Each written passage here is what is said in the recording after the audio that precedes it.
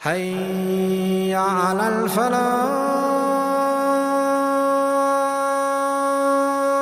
And secondly, make dua for that brother. Ya Allah, today I witnessed someone with a bottle. It hurt me, Ya Allah. Ya Allah, guide them, help them to remove the bottle, help them to give up that bad habit, and help me to give up whatever bad habits I have. Allahu Akbar. This is purity of the heart now. With that dua and that nasiha, if Allah wills, that person's heart will come onto the right path within a matter of time.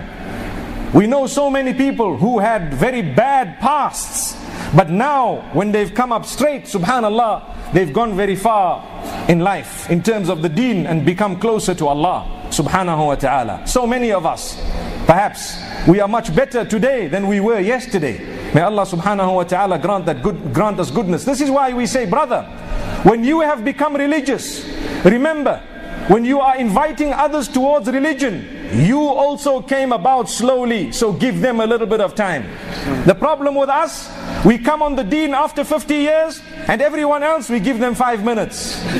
Wallahi, it's a problem in the ummah. We are facing it. We are not patient. We are supposed to be patient as Muslimin. It took you 40 years to recognize your maker. Why do you want to, in 4 minutes, create such a situation that remove a man from the whole fold of the deen, kick him out, curse him to the degree that you've buried him alive and you haven't given him more than 4 minutes to repent? You took 40 years, my brother. Thank Allah, He showed you the light. Allahu Akbar. Work on them. Continue working on them. The Prophet ﷺ's nubuwah was not 23 minutes, nor was it 23 days, nor was it 23 months. It was 23 solid years. Allahu Akbar. So purify your heart when it comes to your relation with others, because there is something known as huququl ibad, through which a lot of what your heart conceals becomes manifest.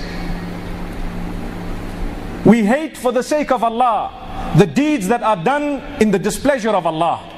We may hate for the sake of Allah those who have absolutely no goodness in them and they have damaged the deen, or they have caused lots of damage to those who follow the deen. But remember, even the non-Muslims, every single non-Muslim is a potential Muslim. If you lose focus on that, you have lost the path. Every single non-Muslim is a potential Muslim by the will of Allah. For as long as they are breathing, there is hope. Who is ready to invite them in the proper way? Allahu Akbar.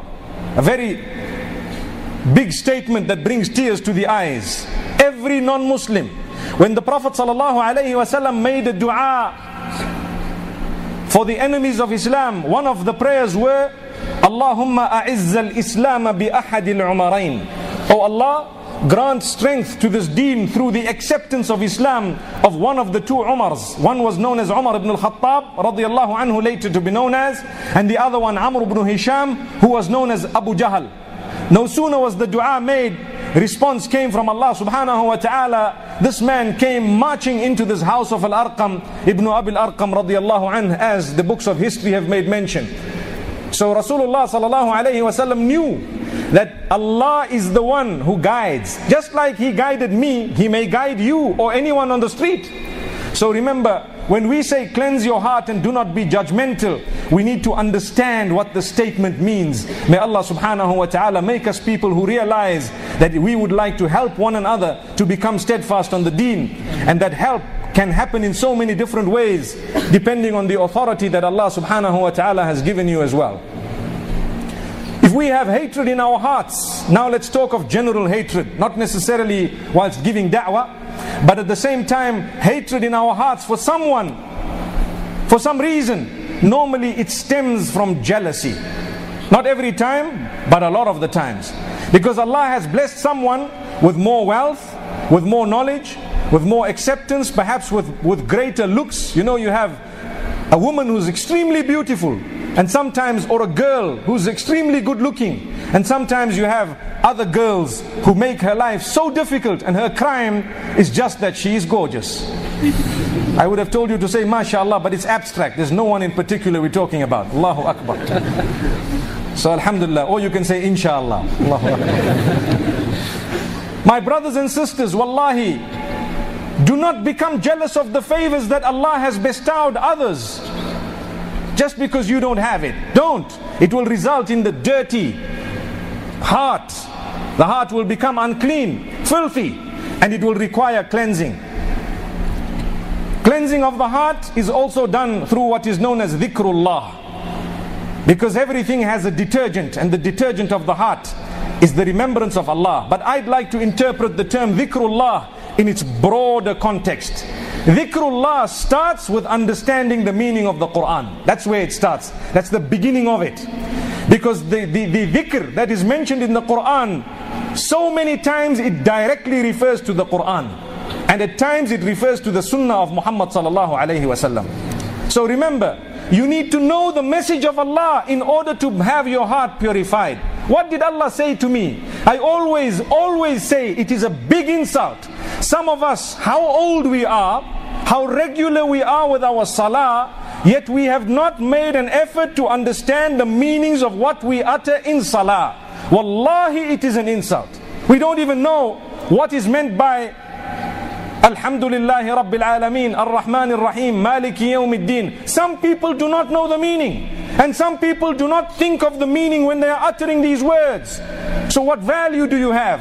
How is your heart going to be impacted? Look at the hearts of those who were the Sahaba radiallahu anhum. When they heard a single verse, their lives changed. When they heard one verse, their hearts were purified. Umar ibn al-Khattab himself, who was an enemy of Islam, the opening verses of Surah Taha were read to him. Not more than a few lines were read to him. He began to tremble. Immediately his heart was cleansed because he had that sincerity in his heart.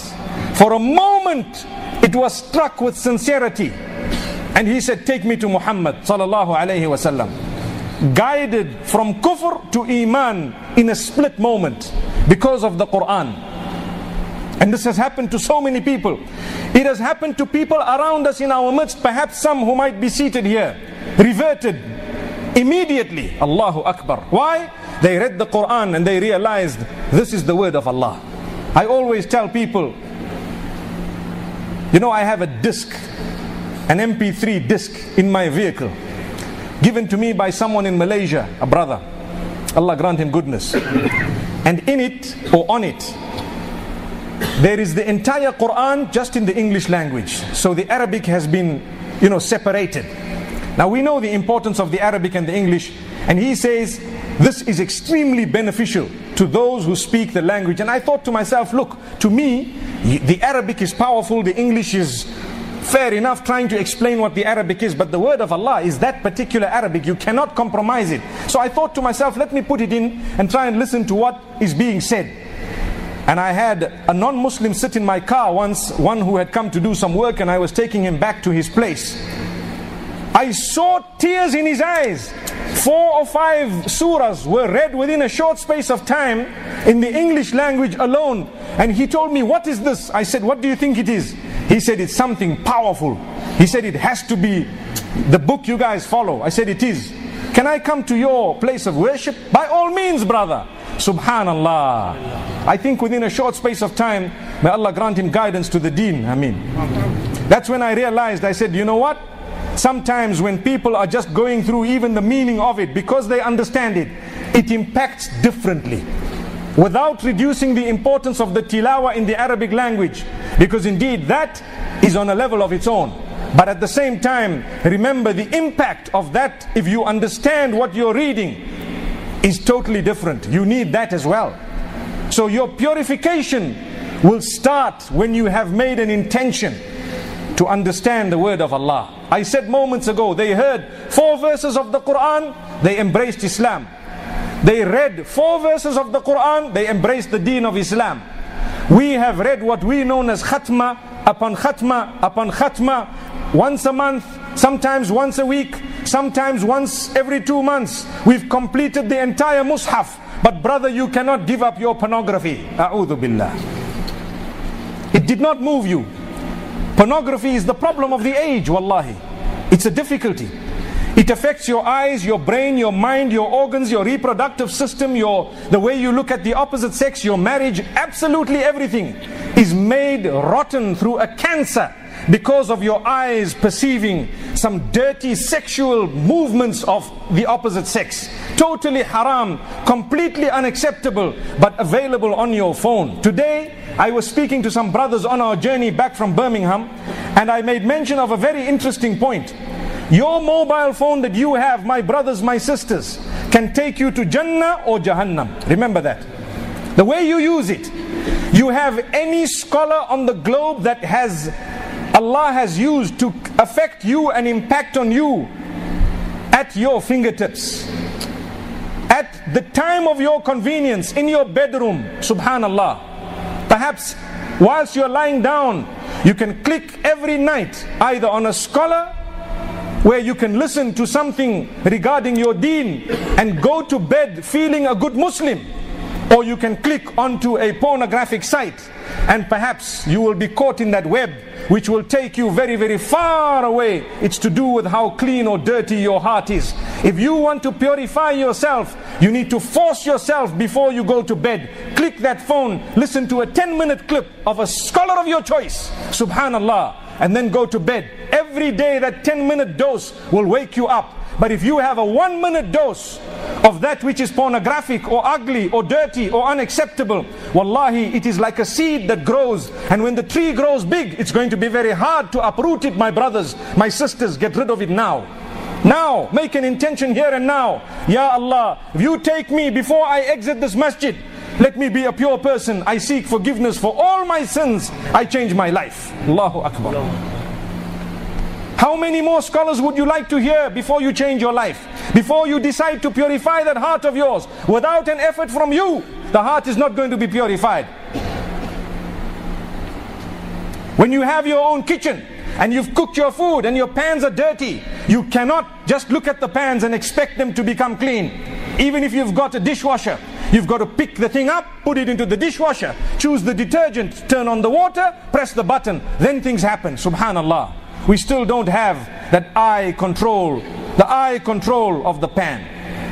And if you thought you did, they'd take you to the hospital, believe me.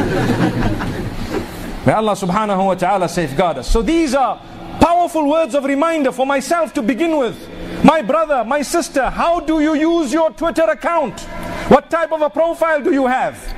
How do you use your Facebook account? It can take you to paradise or it can drive you to hell very easily.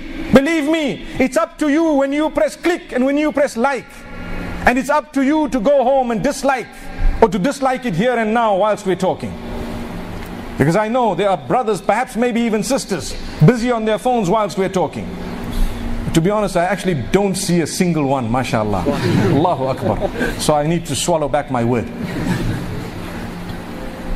But this is what it is. If your heart is dirty, it begins to show your own self. You can see it. Your mind can figure it out. Why? Because you lead a life. What will happen to it? It will be full of bunk. You know, it will be so narrow, full of depression, full of stress, full of lack of contentment. Where is my contentment gone? It's gone with the pornographic site. It's gone with the adultery that you cannot give up. Adultery is a seed. Wallahi, if you sow it and you water it, watering means you return to it, and you water it more, you return to it more, it grows a tree. When the tree becomes big and strong, it becomes more difficult to uproot it. You get hooked onto it to the degree that it's just like second nature. No regret thereafter until you die in a condition. May Allah safeguard us. We had some brothers who came to me some time back telling me, you know, what do we do? Our father was looking like such a religious man and he died in the midst of 2 prostitutes with beer bottles. Do you want that to be the end of your life? May Allah protect us all. Na'udhu billah. May Allah safeguard us. Well, if that's the case, do not let that be a probability. Rather, let salah be a possibility. If you engage in 5 salah, the chances of you dying in salah are very great. Do you know that? There are so many who have died in sujood and ruku'. But if you don't read salah, there's no chance of that happening to you. Not at all. May Allah subhanahu wa ta'ala take us away whilst we are in His obedience. And may He protect us really, that we are not disgraced dying in His disobedience. My brothers and sisters, life is too short. We cleanse our heart from malice, from dirt, from jealousy. Jealousy leads to that hatred, subhanallah. When you hate someone, you start planning their downfall. And what happens when you plan someone's downfall? You lose focus from your own life. Because now everything I do, it's to do him down. I'm going to fight this man, I'm going to do this to him, I'm going to do this to this sister or this woman, I'm going to make sure this happens and that happens, whether it is the young age starting from the school rivalry that we have because of what someone looks like or how sharp they are, what type of friends they may have and how sociable they may be or not be. These are all little problems we face in schools, primary as well as high school and so on. You know, some people only flock around those who are wealthy, others flock around those who are popular, others flock around those who are intelligent, and we leave sometimes the best of people who have the best of character and conduct just because they are quiet sitting in one corner. Allahu Akbar. Perhaps from them you might have benefited more. So don't make people's lives difficult. When you start making someone's life hard, you have lost focus from your own.